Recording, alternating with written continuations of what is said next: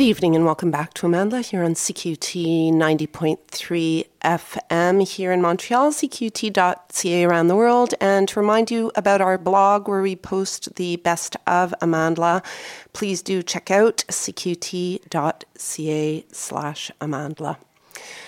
Many of us around the world woke up to the shocking and deeply sad news that the beloved Kenyan writer, LGBTQ activist, mentor, and so much more, Binyavanga Wainaina, died this morning. He was 48. He's been referred to as an audacious writer, a literary icon, fearless, a bold voice, unapologetic.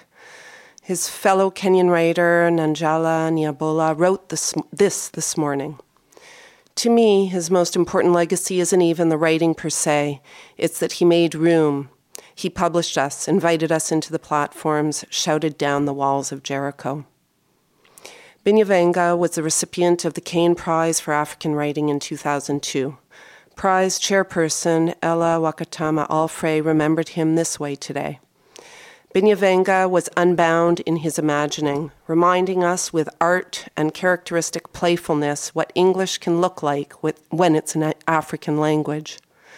Unflagging in his generosity, unflinching and direct in his criticism, he produced work in his short life that will have impact longer lasting than those whose time here is twice as long. On a deeply personal level, and as one who acknowledges the wings he gave to a generation of writers, I am bereft. We'll play a full tribute to Binyavanga next week on the show, but in the meantime, check out some of his writing. Discovering Home, his parody How to Write About Africa, and I Am a Homosexual Mum, in which he imagined coming out to his late mother, an essay he courageously penned in the wake of the criminalization of homosexuality in several African countries. In a bizarre twist of fate, Kenya's highest court is expected to hand down a ruling this Friday on whether to decriminalize homosexuality.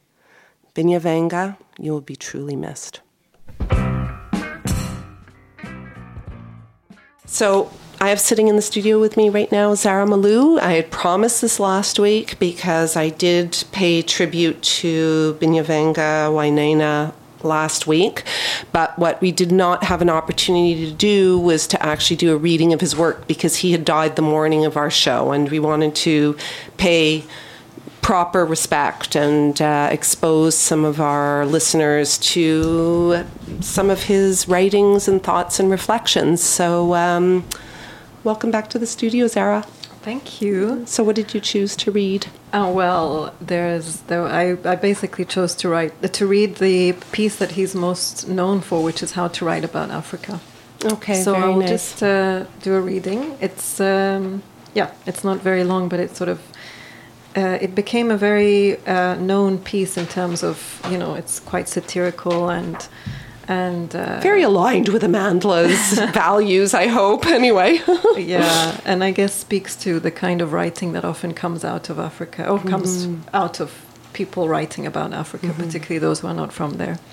So, yes. So, always use the word Africa or darkness or safari in your title. Subtitles may include the word Zanzibar, Maasai, Zulu, Zambezi, Congo, Nile, big, sky, shadow, drum, sun, or bygone.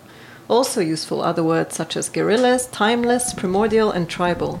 Note that people means Africans who are not black, while the people means black Africans. Never have a picture of a well-adjusted African on the cover of your book or in it, unless that African has won the Nobel Prize. An AK-47, prominent ribs, naked breasts, use these. If you must include an African, make sure you get one in Maasai or Zulu or Dogon dress. In your text, treat Africa as if it were one country. It is hot and dusty with rolling grasslands and huge herds of animals and tall, thin people who are starving. Or it is hot and steamy with very short people who eat primates. Don't get bogged down with precise descriptions. Africa is big, 54 countries, 900 million people who are too busy starving and dying and warring and emigrating to read your book. The continent is full of deserts, jungles, highlands, savannas, and many other things, but your reader doesn't care about all that, so keep your descriptions romantic and evocative and unparticular. Make sure you show how Africans have music and rhythm deep in their souls and eat things no other humans eat.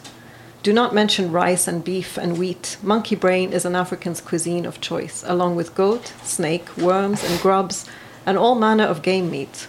Make sure you show that you are able to eat such food without flinching, and describe how you learn to enjoy it, because you care. Taboo subjects, ordinary domestic scenes, love between Africans, unless a death is involved, references to African writers or intellectuals, mention of school-going children who are not suffering from yaws or Ebola fever or female genital mutilation. Throughout the book, adopt a Soto voice in conspiracy with the reader and a sad, I expected so much tone.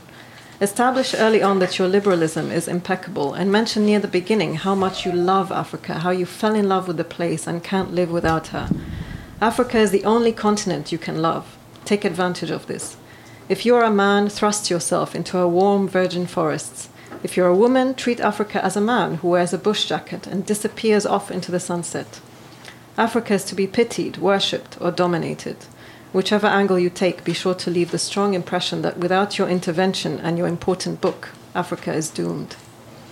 Your African characters may include naked warriors, loyal servants, diviners and seers, ancient wise men living in hermetic splendor, or corrupt politicians, inept polygamous travel guides, and prostitutes you have slept with.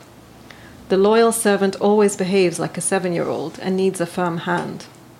He is scared of snakes, good with children, and always involving you in his complex domestic dramas. The ancient wise man always comes from a noble tribe, not the money-grubbing tribes like the Kikuyu, the Igbo, or the Shona. He has roomy eyes and is close to the earth. The modern African is a fat man who steals and works in the visa office, refusing to give work permits to qualified Westerners who really care about Africa. He is an enemy of development, always using his government job to make it difficult for pragmatic and young-hearted expats to set up NGOs or legal conservation areas. Or he is an Oxford-educated intellectual turned serial-killing politician in a Savile Row suit.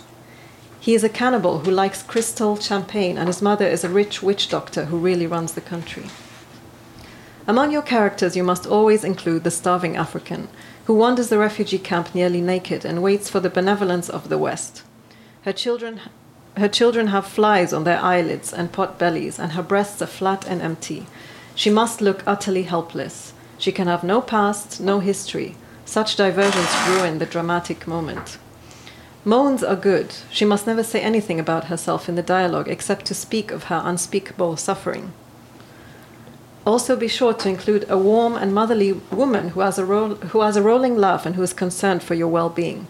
Just call her Mama. Her children are all delinquent. These characters should buzz about your main hero, making him look good. Your hero can teach them, bathe them, feed them. He carries lots of babies and has seen death. Your hero is you, if reportage, or a beautiful, tragic international celebrity or aristocrat who now cares for animals, if fiction.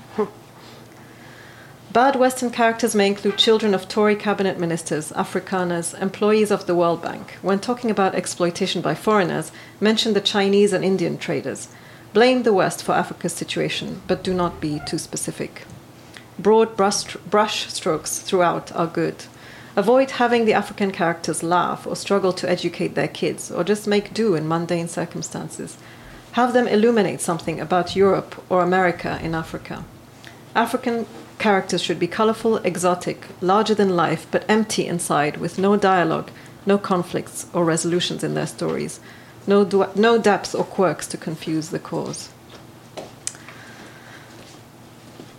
Describe in detail naked breasts, young, old, conservative, recently raped, big, small, or mutilated genitals or enhanced genitals, or any kind of genitals, and dead bodies, or better, naked dead bodies, and especially rotting naked dead bodies. Remember, any work you submit in which people look filthy and miserable will be referred to as the real Africa, and you want that on your dust jacket. Do not feel queasy about this. You are trying to help them get aid from the West. The biggest taboo is writing about Africa is to describe or show dead or suffering white people. Animals, on the other hand, must be treated as well-rounded, complex characters. They speak or grunt while tossing their manes proudly and have names, ambitions, and desires. They also have family values. See how lions teach their children? Elephants are caring and are good feminists or dignified patriarchs. So are gorillas.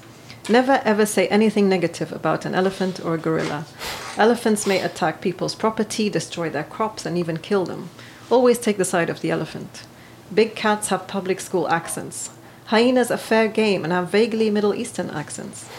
Any short Africans who live in the jungle or desert may be portrayed with good humor unless they are in conflict with an elephant or a chimpanzee or a gorilla, in which case they are pure evil.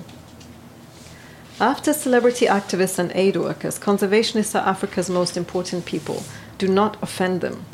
You need them to invite you to their 30,000-acre game ranch or conservation area, and this is the only way you will get to interview the celebrity activist.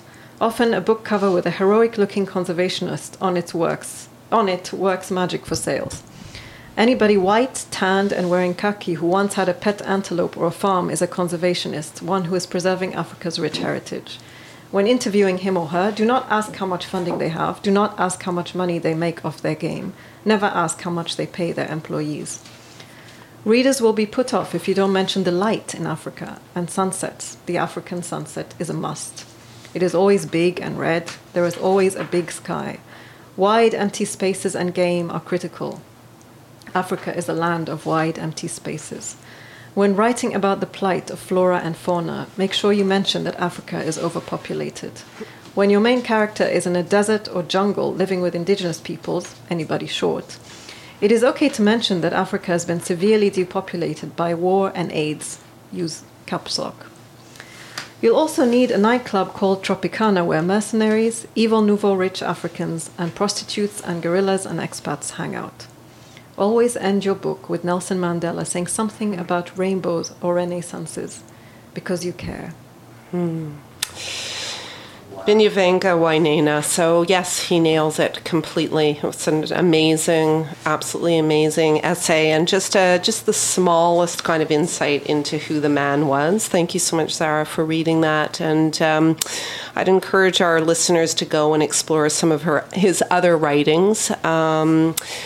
I don't know. I have a little bit of a kind of a personal anecdote. I never met him. We have no personal connection. But 5 years ago, I was asked by my brother-in-law, who's a fine arts teacher at Dawson College here in Montreal, if I wanted to participate in a multidisciplinary exhibition. The theme was collisions. So that was it.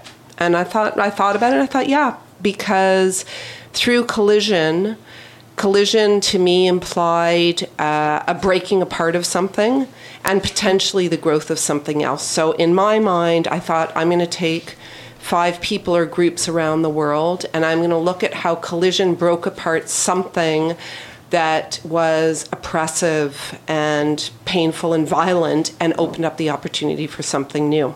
So in the 5 writings that I did for this, one of them was on Binyavanga. And what was really nice about the project is Frank Mulvey, the curator of this exhibition, had 5 of his students illustrate each of my essays, including the one about Binyavanga.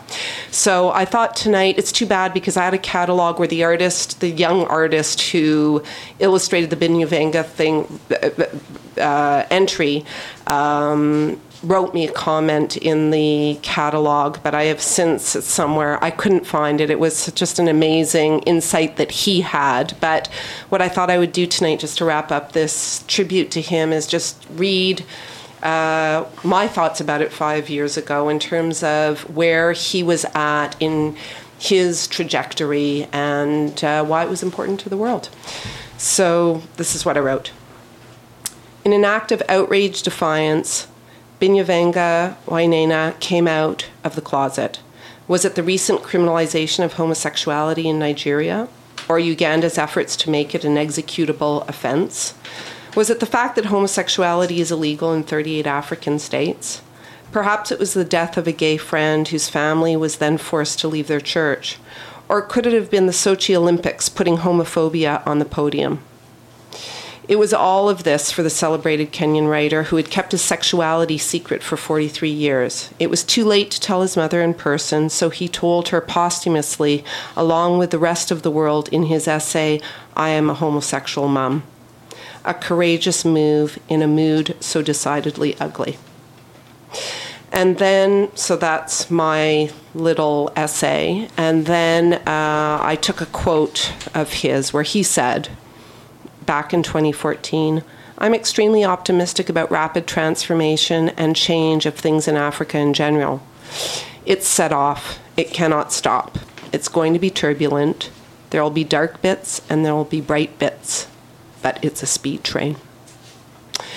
So that was my contribution. I wish I could. We'll post on the blog what the student on our blog. We'll put the piece of art that this young artist at Dawson painted to illustrate the essay. But he came up to me that night at the vernissage, and he was a young man who had just come out of the closet, and he said, "You've helped to open up my world, because I've gone and I've done research on Binyavanga, and I'm so inspired and emboldened by what he did, and probably never would have heard about him here in Canada if there hadn't been this opportunity at the Collisions exhibition to not only learn about him, but then come up with an illustration." So we'll post that on our blog. But Binyavanga was a big personality, courageous person, and touched a lot of people's lives. And I personally just want to say that I was very moved by him and really, really devastated last